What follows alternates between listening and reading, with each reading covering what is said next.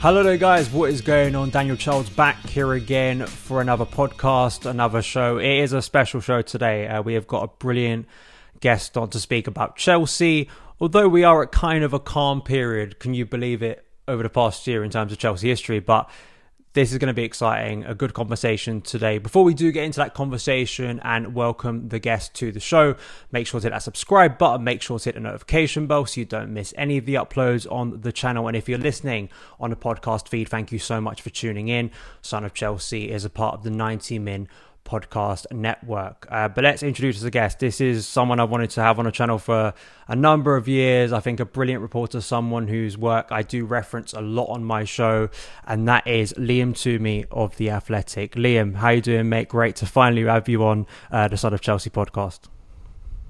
Yeah, it's good to be here. I'm sorry it's taken us so long to make this happen. I'm pretty sure it's been my fault. I've been quite hard to pin down.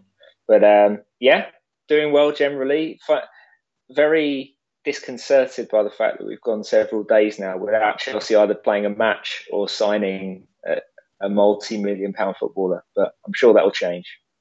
Yeah, Chelsea do not allow you, and you probably know this more than anyone else, Chelsea do not allow you to relax for that long. So you've got to savour these moments, Liam. Like these are precious times where Chelsea aren't doing anything mad. But it's interesting. You've released a couple of pieces this week for The Athletic that I definitely suggest people go and read. One of them that sparked my interest, and I think references the first thing to sort of speak about here is regarding who Chelsea have signed in January, in particular in attack.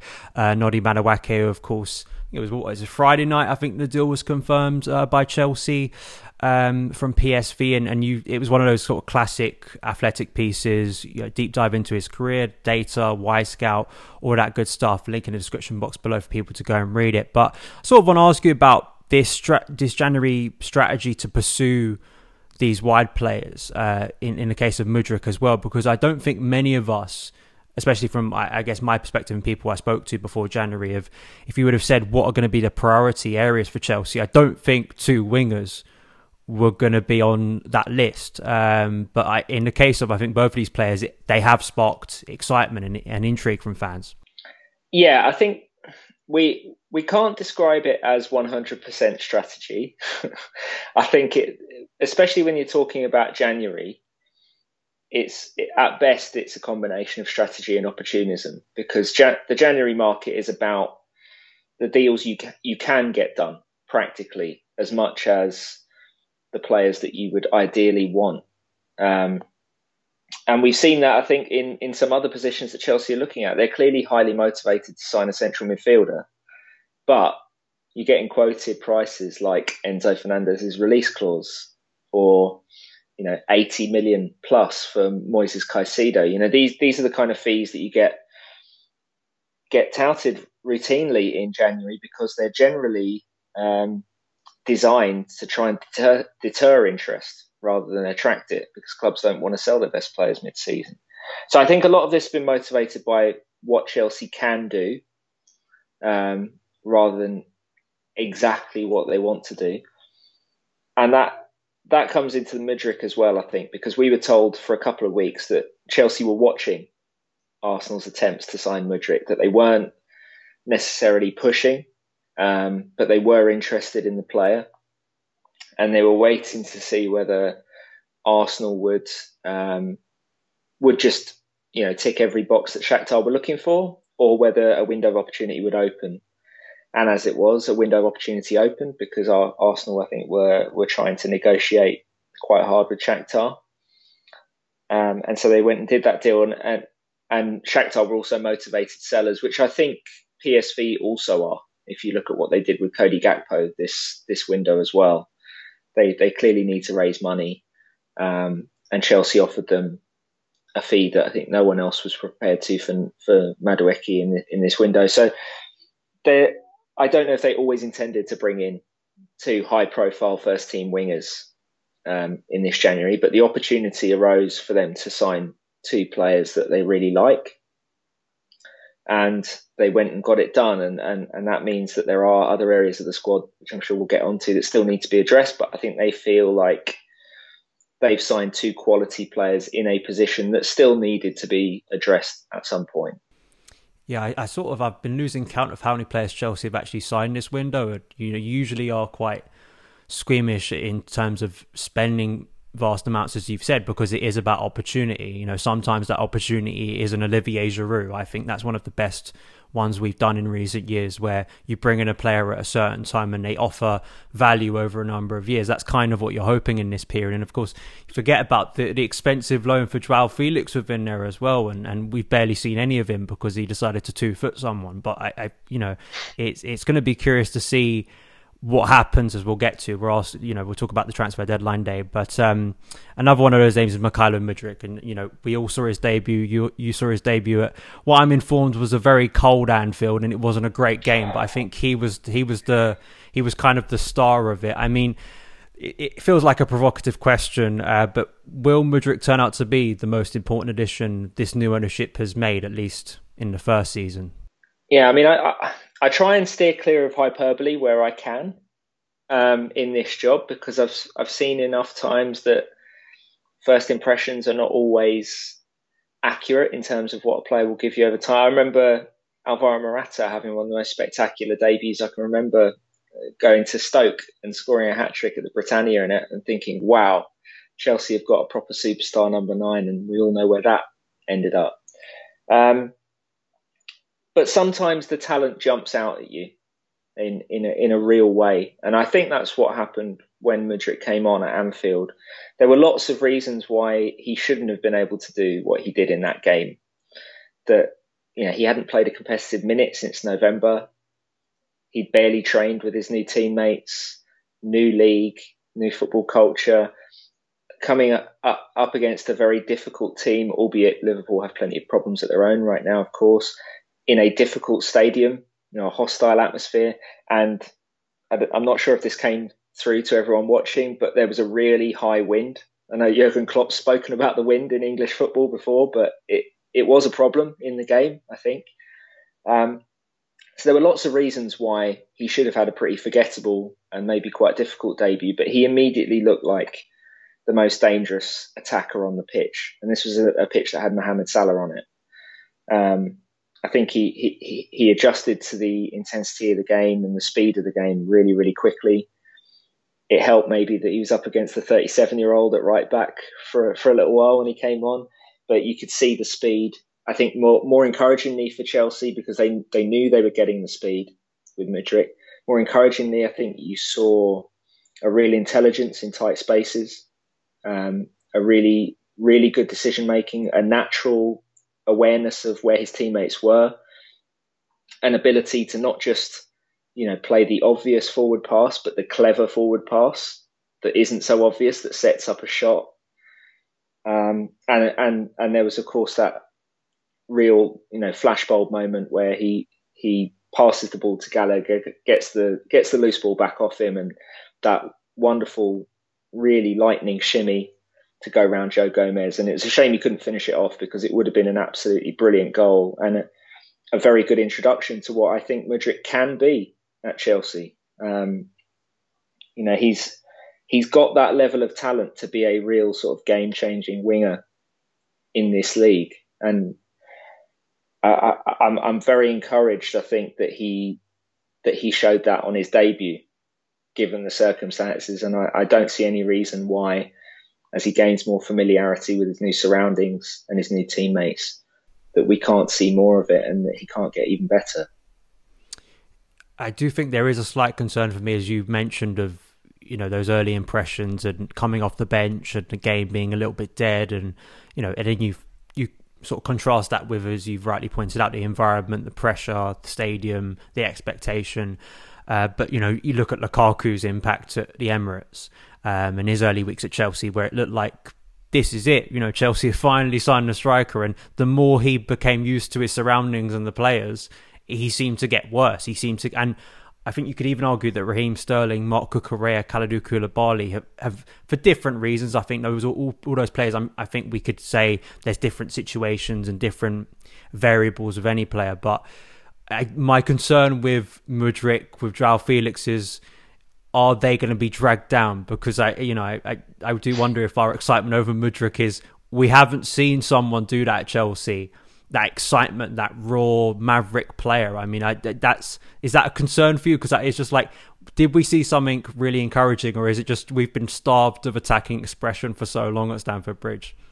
Well, I do get that, and I think there were shades of the reaction to Mudryk's debut in Joao Felix's debut against Fulham, wasn't there, earlier this month, where for an hour, all I was seeing on Twitter, and you got it from the occasional oohs and ahs from the Chelsea away fans as well, was, wow, there's a Chelsea attacker that's just not afraid to try things and has the ability to pull them off, and is sort of playing decisively on instinct. And even though he wasn't scoring, he was a constant threat. And I think you got a similar feeling from Mudryk watching him. Yeah, there are reasons to be cautious. I mean, I said before the game that I felt in some ways, with the difficulties to one side, Liverpool could be an ideal debut opponent for someone like Mudryk because they play high up the pitch. They do give you space. At that time, I thought they were going to start Trent at right back rather than Milner. But either way, you've got someone that you can attack and get joy out of 1v1. In a lot of weeks, as we know, Chelsea are going to be facing very disciplined, very organised low blocks and teams determined to try and stop Chelsea doing what they want to do and then counter-attacking them. That's something Mudryk's going to have to learn to deal with because he played a lot in transition at Shakhtar. That was their deliberate game plan to maximise him.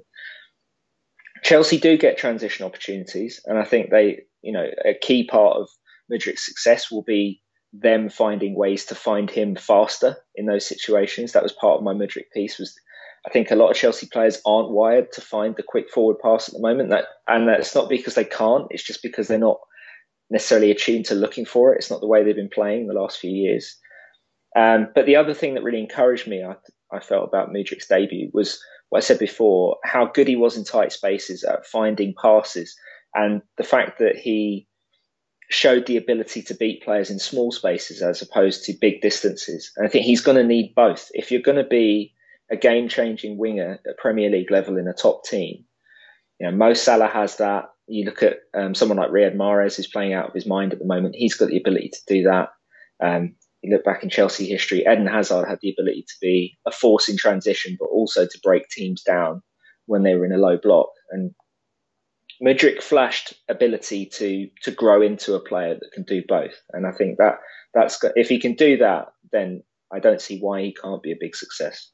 Yeah, you do need, it's not just about the system and the players around him. I think you also do need that player, as you say, that's going to make a difference. It's going to take things up a few gears, especially as we know at Stamford Bridge on like a 3 p.m. when you've got a low block. And as we saw with Timo Werner, when that space was not there to just hit the ball to him to run onto, like he had it in the Bundesliga. And that's the thing I think Christopher Nkunku is probably going to have to adapt to as well. Although I do think Nkunku is a more technically gifted player, but it's a massive transition, as we know.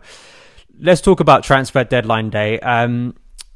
I was on a live stream last night, and I was sort of looking at the targets, and at the moment I'm more confident that Malo Gusto from Lyon is the one that I can see getting done, because it seems like that's the one with, I mean, maybe you could tell me differently, feels like the least complications. Chelsea aren't going to have to spend over 100 million to get, there's no like massive release clause here. But there is also that midfielder thing that I think a lot of us have been crying out for years and years at this point. It feels like most of the time I've been doing this channel, I've wanted to see Chelsea sign a central midfielder. Let's start with Enzo Fernandez. I mean, I know there was some hope earlier in the week that things have been rekindled, but Benfica's public stance isn't changing. And I mean, it's such a massive commitment for Chelsea's owners to say, here you go, here's over 100 million for a player who, being fair, all the hype around, has only had 6 months, is it, of European football? Yeah, I mean, my feeling on the Enzo deal hasn't really changed in the last few weeks since talks initially broke down. Is that I can't see any way that Chelsea agreed to pay the buyout clause. I'd be stunned, because it has to be accounted for all at once, and that just doesn't fit with everything else that Chelsea have been doing with the long contracts, the amortization. It doesn't fit with the strategy. I'm not even sure if it's mathematically possible for them to stay FFP compliant doing a deal like that. So the only option you could imagine that Benfica might accept is if Chelsea pay over the clause in instalments. But even then, there appeared to be disagreements over what that structure should look like. And fundamentally, Benfica do not need to sell. This is why they're asking this much for Enzo, because they signed him for a pittance 6 months ago from South America. He's had an amazing ride to international prominence with everything that he's done for them in the Champions League group stage and then for Argentina at the World Cup. And they've got real things to play for in the second half of the season. They can win the Portuguese league. They're top at the moment. And they're in the Champions League round of 16. They topped a group that had Juventus and PSG in it. So they know that they're a good team this season. And they've got a very winnable round of 16 tie. I think it's against Genk. It's not against a European heavyweight anyway.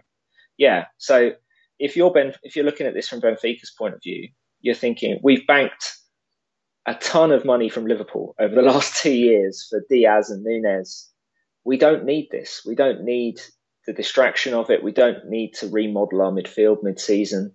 And if Enzo is as good as people believe that he is, he's going to be pretty hard for them to replace. And Benfica are used to replacing players and refreshing their team, but I don't think they want to do it mid-season. And that's why this is a really difficult negotiation for Chelsea. And when you add on top of that the public anger that we saw earlier this month from Holger Schmidt and other people at Benfica, some of that will be posturing, but some of that will be an added complication to all of this. When he came out and said that earlier, it reminded me a little bit of last year when Tuchel came out and very publicly talked about the Christensen contract situation. And, colleague and mutual friend, I think, Adam Newson, I remember us talking about it at the time, being like, rarely did Tuchel was such a politically savvy Chelsea manager in those situations that he ain't going to talk so publicly and strongly about a contract negotiation if there isn't some kind of at least confidence that maybe is the feeling behind the scenes. When you see a coach, particularly one of Tuchel's stature, and in the case of Benfica, says that so publicly with all these negotiations going on, and if you're doing that, you're potentially jeopardizing over 100 million for a club. And even though there's that side which is we don't want to sell in January, but it also is the case of, is this the height of Enzo Fernandez's value as a player? Does he get injured? Does his form completely tail off? But I agree. I find it very unlikely. I mean, the other midfield option is also a thing that's going to, probably cost Chelsea a high bargain, because Brighton know that Chelsea can pay them a lot of money, is Moises Caicedo. I think the Athletic reporting last week around 55 million bid. I was speaking to a Brighton fan yesterday who kind of thinks 100 million or nothing, effectively. I mean, this is another one where Chelsea are kind of in a bad place negotiation-wise, right? I mean, they're going to have to spend over the odds for this player. Certainly in this window. I think there's... The direction of travel seems to be towards Caicedo leaving Brighton in the summer, one way or another. He's just changed his agents. There does seem to be a conscious move towards getting him out of Brighton, more in the next window than this one. But in this one, Brighton hold all the cards. He's under contract. Again, they don't need money. They've got plenty of Chelsea money sitting in the bank accounts already. And that the price they got for Marc Cucurella is looking very, very good right now. We're holding out for the Levi Colwill tax, Liam. That's what we're holding out for at this point. Yeah, what a badly timed injury for him, by the way. He was doing so well. But yeah, I think they're just in a really strong position. Brighton, well-run clubs usually put themselves in strong positions like this, where their players don't have easy release clauses, and they don't let contracts run down. They don't make silly mistakes. If you want the players, you're going to have to pay top dollar. And I don't know what price it is that Brighton would consider selling Caicedo. There have been suggestions in the last couple of days that they are looking at midfield targets. I know there was Haidara at Leipzig that they were looking at. But that could just as easily be with a view to getting a replacement in the door 6 months before they sell. Caicedo, because that's another thing good clubs do, is they already have the replacement in place before they sell the player that everyone wants. So Caicedo, I think, Chelsea's interest is real. They really like him. Obviously, they've got a lot of Brighton brains in the recruitment brain trust right now. So it's no surprise that Caicedo's name has figured pretty prominently. But it's just not one that I don't know. I don't see the numbers making sense in this window, to be honest. Do you think the Gusto one is, it kind of would go under the radar, and I don't think it would be a massive fee, but do you think it actually be one of the biggest pieces of business or trickiest to do, to convince a player to come and, at the risk of being Reece James' understudy, because it's a bit like the Harry Kane situation, right, that Spurs have been dealing with for years at this point of, Reece's injury problems are concerning. They really are, like, if they persist. But to get someone to back up to Reece that you go, there could be a chance that you're not playing most weeks if Reece is fit and firing. That in itself is a tricky challenge for any club, I think, to navigate. It's easy for me to sit here and go get a right back, but to get a player who actually wants to come to the club and accept to potentially be in the role of kind of a backup goalkeeper and kind of an outfield role is difficult. Yeah, it's a very difficult sell. And I have to put the disclaimer that Gusto is probably the one of all of the widely reported Chelsea targets. It's the one that we have the least clear handle on what's going on right now. That will probably change in the next couple of days. But right now, we're not entirely sure where that negotiation stands. We know Chelsea like him. I would say in more general terms, it's maybe easier to make that pitch to a slightly younger player at the kind of club that Gusto is at, a sort of mid-tier European club, because you are at least offering them a bigger stage. They will get an opportunity to play. You'll be offering them a significant pay rise, obviously.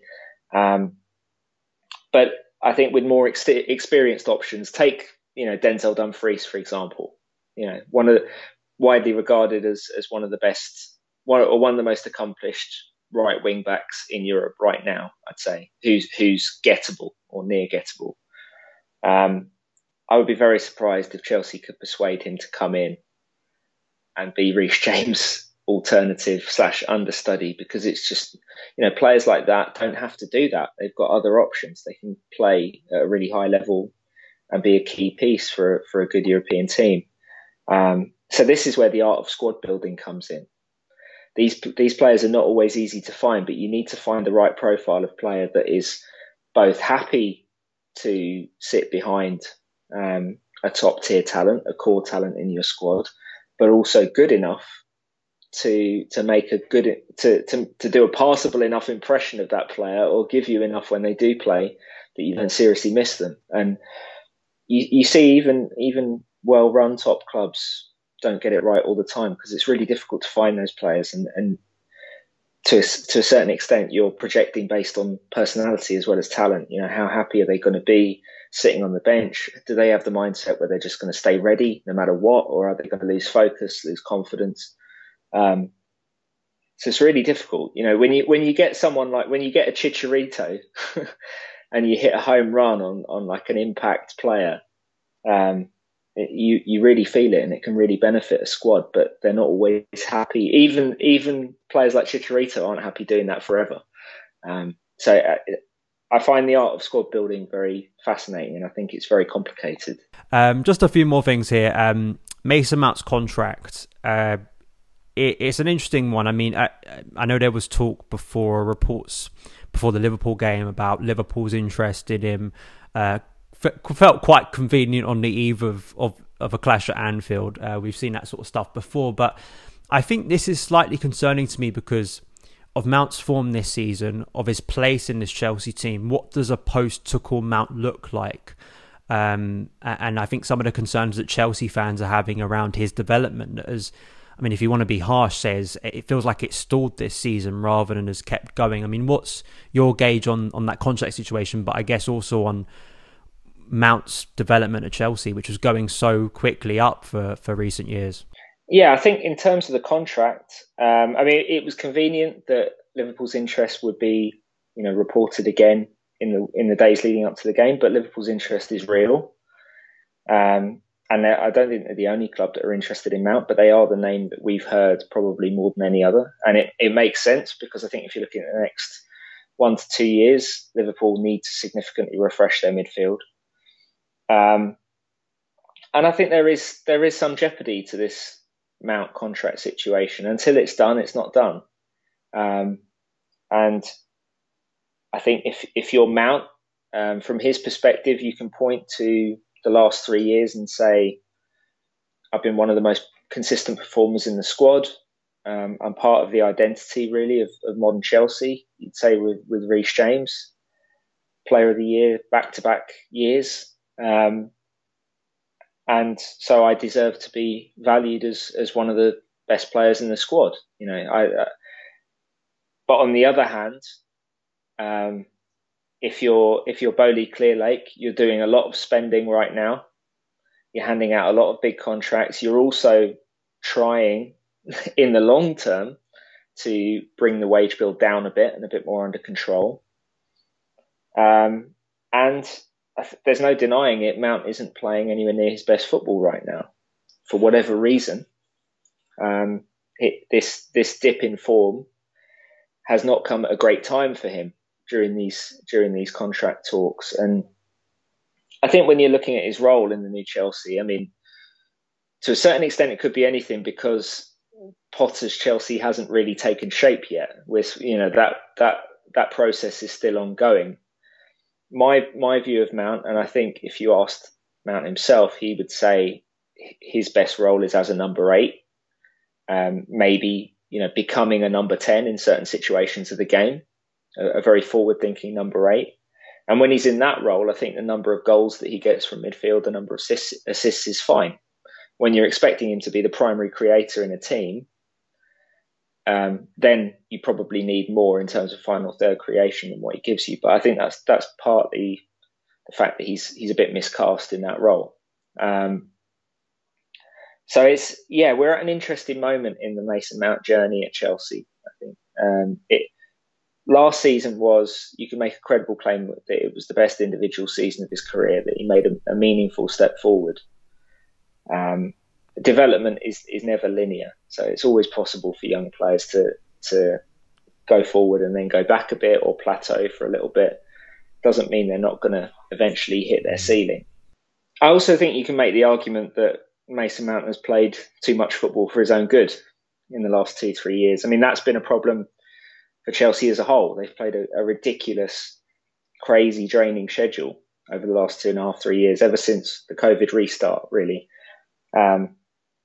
As have Liverpool, and I think you can see that in the injury crises that both clubs suffered this year. Mount has not been injured very much, but in some ways maybe that's worked against him, because sometimes injuries can give your body a forced rest and stop you dropping off physically. So that could be part of it as well, but I can't really. There are always things going on with players that you don't necessarily know about, and you can't look into their minds when they're not playing well. And nothing happens in isolation either. It's hard to play well in a struggling team. I don't think you could point to many Chelsea players that are at their best level right now. But we are certainly at an interesting point with Mount at Chelsea when you consider where the contract situation is. The final two things is more general questions around Graham Potter.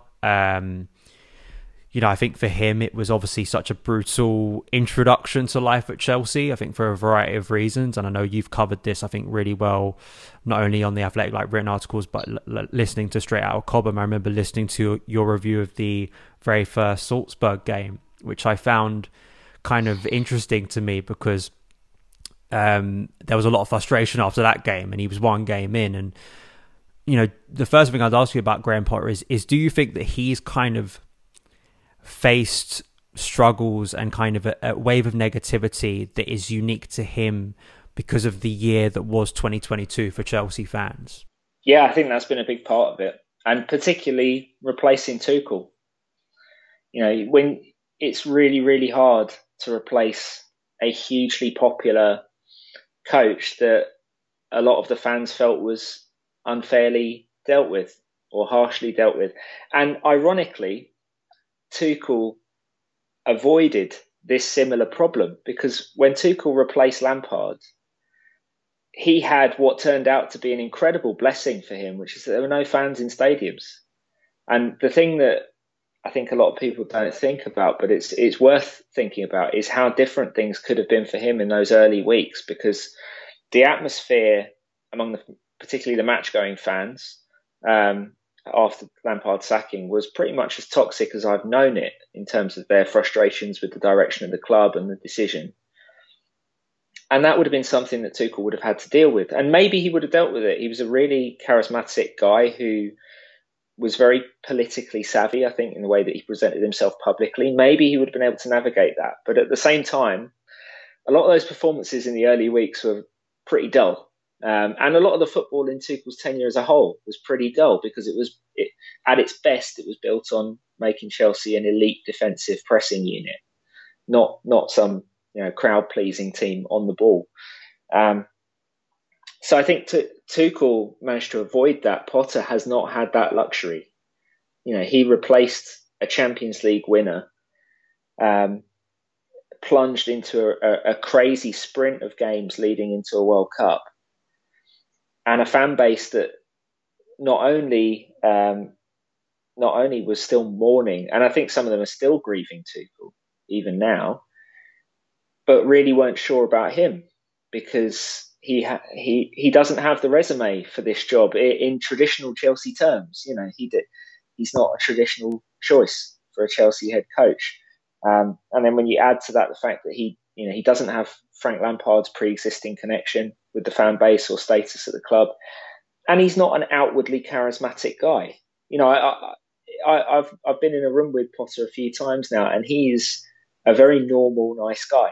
He's the kind of guy that I think if you talk to, you can't help but want him to succeed, I think, because you want good people to succeed, and he comes across as a genuinely quite nice, normal guy. But this is not a profession that rewards nice, normal guys usually. You have to be a bit of a bit nasty, but also a bit of a kind of megalomaniac psychopath even at times, a real sort of outsized personality. And that's the kind of coach that Chelsea as a club have been used to, I think, and some of the coaches that Chelsea fans have bonded with most easily. So Potter's had all that to deal with, and I think he's had to try and grow into this job in any number of ways, on the pitch, off the pitch, in terms of managing players, in terms of setting up teams when you are a massive club that everyone else is setting up. Everyone else is setting up as if you're a massive team. Very different to Brighton. And then, of course, just talking like a Chelsea coach in press conferences. I think it's all been a pretty steep learning curve for Graham Potter. And that doesn't mean he can't do it, but it means it was never going to happen overnight. And when you add the latent frustration that was there when he came in, I don't think it's made things any easier. And I'm not blaming fans for that, because the way they feel is the way they feel, and I get that. But it's just, I think it's made the whole situation even more complicated. Yeah, I did like a half an hour, 45-minute podcast at the end of 2022 trying to wrap it up, and kind of just you comprehend all the things that happened in that year. And like, for Chelsea fans used to chaos, used to upheaval, used to change, and used to kind of the short-term boom and bust, extreme highs, extreme lows in certain ways emotionally. But that year was just so exhausting, and unfortunately, I think there's just so many things that I think he's had to deal with. So hopefully he can rectify them. I mean, I'm excited to see the team now with the new players, and I'm also excited to see the team with some of the injured players returning. And I hope for Potter's sake he can get a big win under his belt. He hasn't had that yet. Liverpool would have been that, and I think that if he was to win one of the supposed big games, if we go away to Spurs in a couple of weeks' time and win that, I think a lot of supporters, would just naturally get on board with him a lot more, because that's, whether we like it or not, whether it's only 3 points against Spurs is the same as 3 points against Southampton, but it means a lot more for obvious reasons. So hopefully he can do that. The final thing to ask is about Todd Bowley, and We've kind of discussed a lot about sort of the transfer, whether there's a strategy or not. Myself, I was, very optimistic about, his consortium taking over. I remember writing a piece March last year, kind of thinking that he was the best of the bidders because it was a very public process, and seeing how it's all unfolded.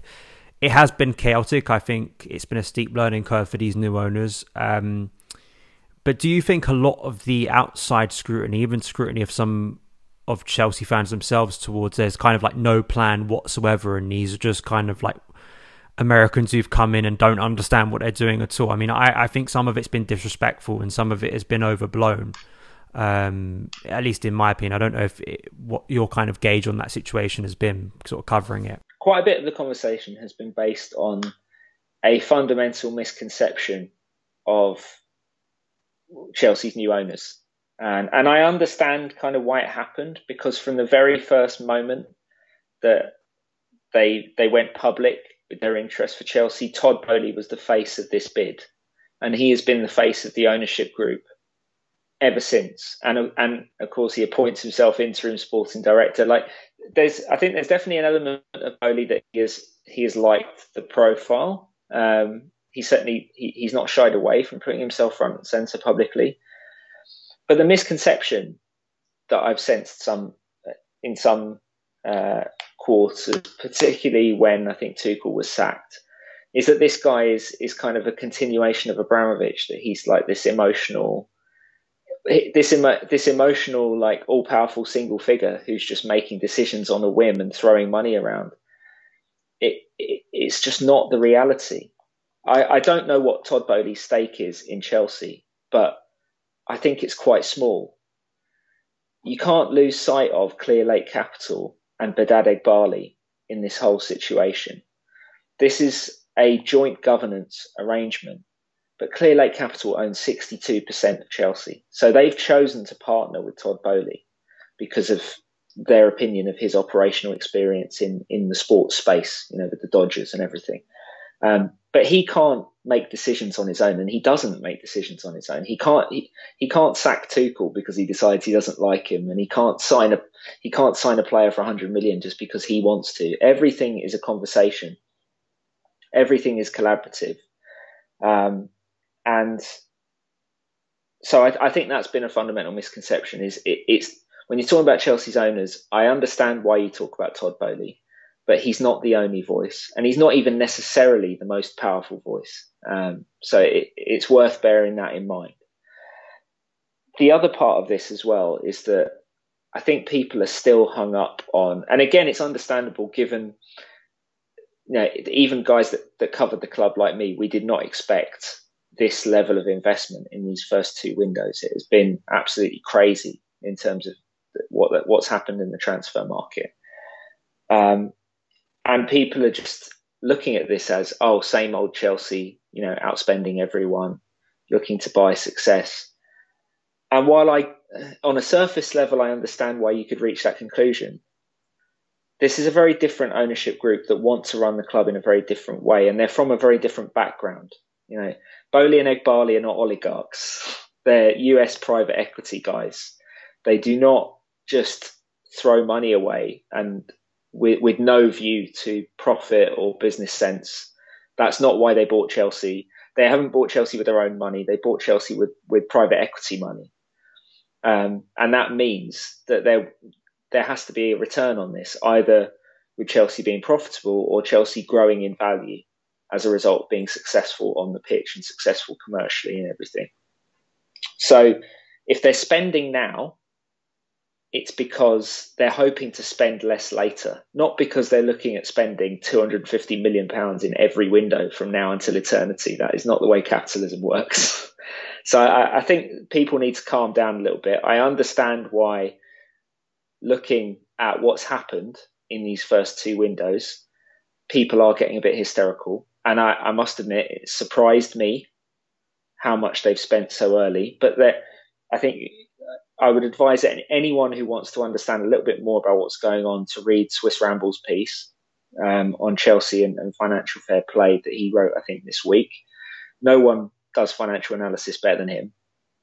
And it seems very clear to me that Chelsea are essentially front loading their spending, the spending that normal clubs would do over 2-3 years, or 4 or 5 windows. They are front loading this now, partly because the conditions are right to do so with financial fair play and the allowances that UEFA have made and so on, in the hope that this level of investment will not be needed later. That's why they're signing most of these players under 23 to really long contracts, because they want these guys to be long-term assets on the pitch and off the pitch. And so you can question the strategy, certainly, in lots of ways, and you can question the wisdom of giving out 7-8 year contracts. It's not something other clubs have really done to this level before, and it's definitely risky. But there is a strategy, at least in their eyes, of what they're doing. Whether it will work or not is another question, but they're not just mindlessly throwing money around. I think the shame of it is that Gary Neville quote back in, I want to say August, has really stuck. He's just playing Football Manager, and like, I don't know Gary Neville personally. I like listening to him speak about football, but it felt to me like the classic kind of pundit asked to give a hot opinion about a big club. And he hadn't really focused that much on probably what Chelsea were doing over the summer, and just saw all these players that we were signing and just went Football Manager. And that's kind of the way it stuck. But I agree with you. I could absolutely understand as a fan, you'd be concerned about some of the feeling of twisting and turning. But as well, it's and I think you've brought this up before, is that they are learning as well. This is Bowley and Bali going into an environment that is different. And I think when Bowley was speaking in New York in September, another thing that got blown out of proportion when he just gave the mere suggestion of an all-star game, but that wasn't the interesting part of that 30-minute discussion for me. That when he started speaking about the negotiations in the market and how financially it's interesting in terms of I mean, we're getting into boring stuff here, but like I think it was in terms of they want to be paid in pounds or they want to be paid in dollars and euros, and kind of like how different that was for him than his American market. And yeah, it's going to be a challenging time, and I think there's going to be ups and downs. But the idea he's just sat there each night on Football Manager or FIFA and just is kind of just going, I want that one. And Chelsea just splashed 80 million, as I think you've just detailed, is obviously not true, and it's a simplification, but that's unfortunately, I think, a lot of the analysis that goes on. I think there has to be and there will be in time, I think, a dividing line drawn between what happened last summer and what's happened this window and every window that will follow. Because last summer was a unique circumstance. They bought the club in June, basically a matter of weeks before the transfer window opened. They very quickly decided they couldn't move forward with the existing senior hierarchy of the club. They just didn't see eye to eye on the direction. And once you do that, they committed themselves to navigating the European football transfer market with no recruitment structure in place. They were learning on the job, meeting these agents who obviously all think that they can get, they all just see dollar signs when they get news that Todd Bowley wants to meet them or Badele Bali wants to meet them and have a chat. And so I think there were a lot of clubs that thought they could see Chelsea coming last summer. And the way Chelsea recruited last summer is not the way they're recruiting in this window, and it's not the way they'll recruit from now on, because they didn't have Christopher Vivell, Lawrence Stewart, Paul Winstanley, any of these other recruitment guys that they've hired in the months between last summer and this January. And a couple of these guys, I mean, Stewart and Joe Shields haven't even started yet. So that structure is still taking shape. But what we're seeing in this window, I think, is already a bit more coherent in terms of the way Chelsea are going to operate going forward. They are going for a very defined profile of player. The players under 23 that have flashed elite potential to varying degrees, that can be signed to long contracts and be part of the club for a long time. And within that, they're signing teenagers that are maybe long-term development projects and guys between 20 and 23 who can contribute straight away. but they're not signing any. I don't think we'll see many more Aubameyangs or Koulibalys, for example. I think they were signings that were felt to be necessary at the time. We all know about the Rudiger Christensen situation and the unique pressures that exerted in that window. I just think there were a load of conditions last summer that won't be repeated again. And this window gives a better indication of the way Boehly and Cleargate want to run the club. And future windows will give an even better indication because, as I said, I don't expect them to spend this much every window forever. When also they had a head coach, they did, breakdown in communication who was very much about the here and now and very much about players who he could trust right now. And, as you said, it was so unique. And I think it would have been a very different situation in the summer if they'd taken over, say, in January or they'd taken over in February and there was a bit of a runway to that summer. There was, as you explained, there was no runway. We had to get into the business of the transfer window. And Chelsea, any criticism of Chelsea's transfer business in the summer for me is Chelsea just couldn't sit still and do nothing. You couldn't look at that squad and go, well, we'll just wait. I think that there were clear, especially for Tuchel, who's a demanding coach at the best of times, I'm sure would have been saying, I need this, I need that, especially after losing a massive figure like Rudiger. Of course he would have wanted someone to come in. So, yeah, it was, hopefully, as you said, we're going to see more consistency in the coming window. So thank you so much, Liam, for joining me. As I say, I wish you a bit of luck ahead of the transfer deadline day. Chelsea may do a bit of a madness. I hope for your sake it's a little bit of a calm one. But we never know. We may have an Edson Alvarez part 2 or hopefully something exciting like an Enzo Fernandez or something like that. But we will see. I feel a little bit like Matt Davis-Adams at the end of Straight Out of Cobham here. But I give you a chance to promote the work that's coming out on The Athletic regarding Chelsea. Sure. So, in addition to trying to keep up with what Chelsea are doing in the transfer market, we're also working on a bigger piece, kind of the story of Chelsea's January window. Should be plenty to talk about, I think. Me and Simon and a few others are all feeding into that one. And next week, we're also hoping to run a piece on what the rest of the football world makes of Chelsea's spending right now, trying to get a few opinions, even if off the record, from people in the football world who have been looking at Chelsea from afar. Yeah, I wonder if there'll be many smiles from the Arsenal camp. I'm sure they're not as happy as some others who could speak about Chelsea, but definitely go and check out Liam's work. Link in the description box below. Thank you so much for taking the time to tune in to this video. Make sure to hit that subscribe button, notification bell. If you're listening on the podcast, please give us a positive rate and review. Really does help out. And I will see you again very soon. All the best.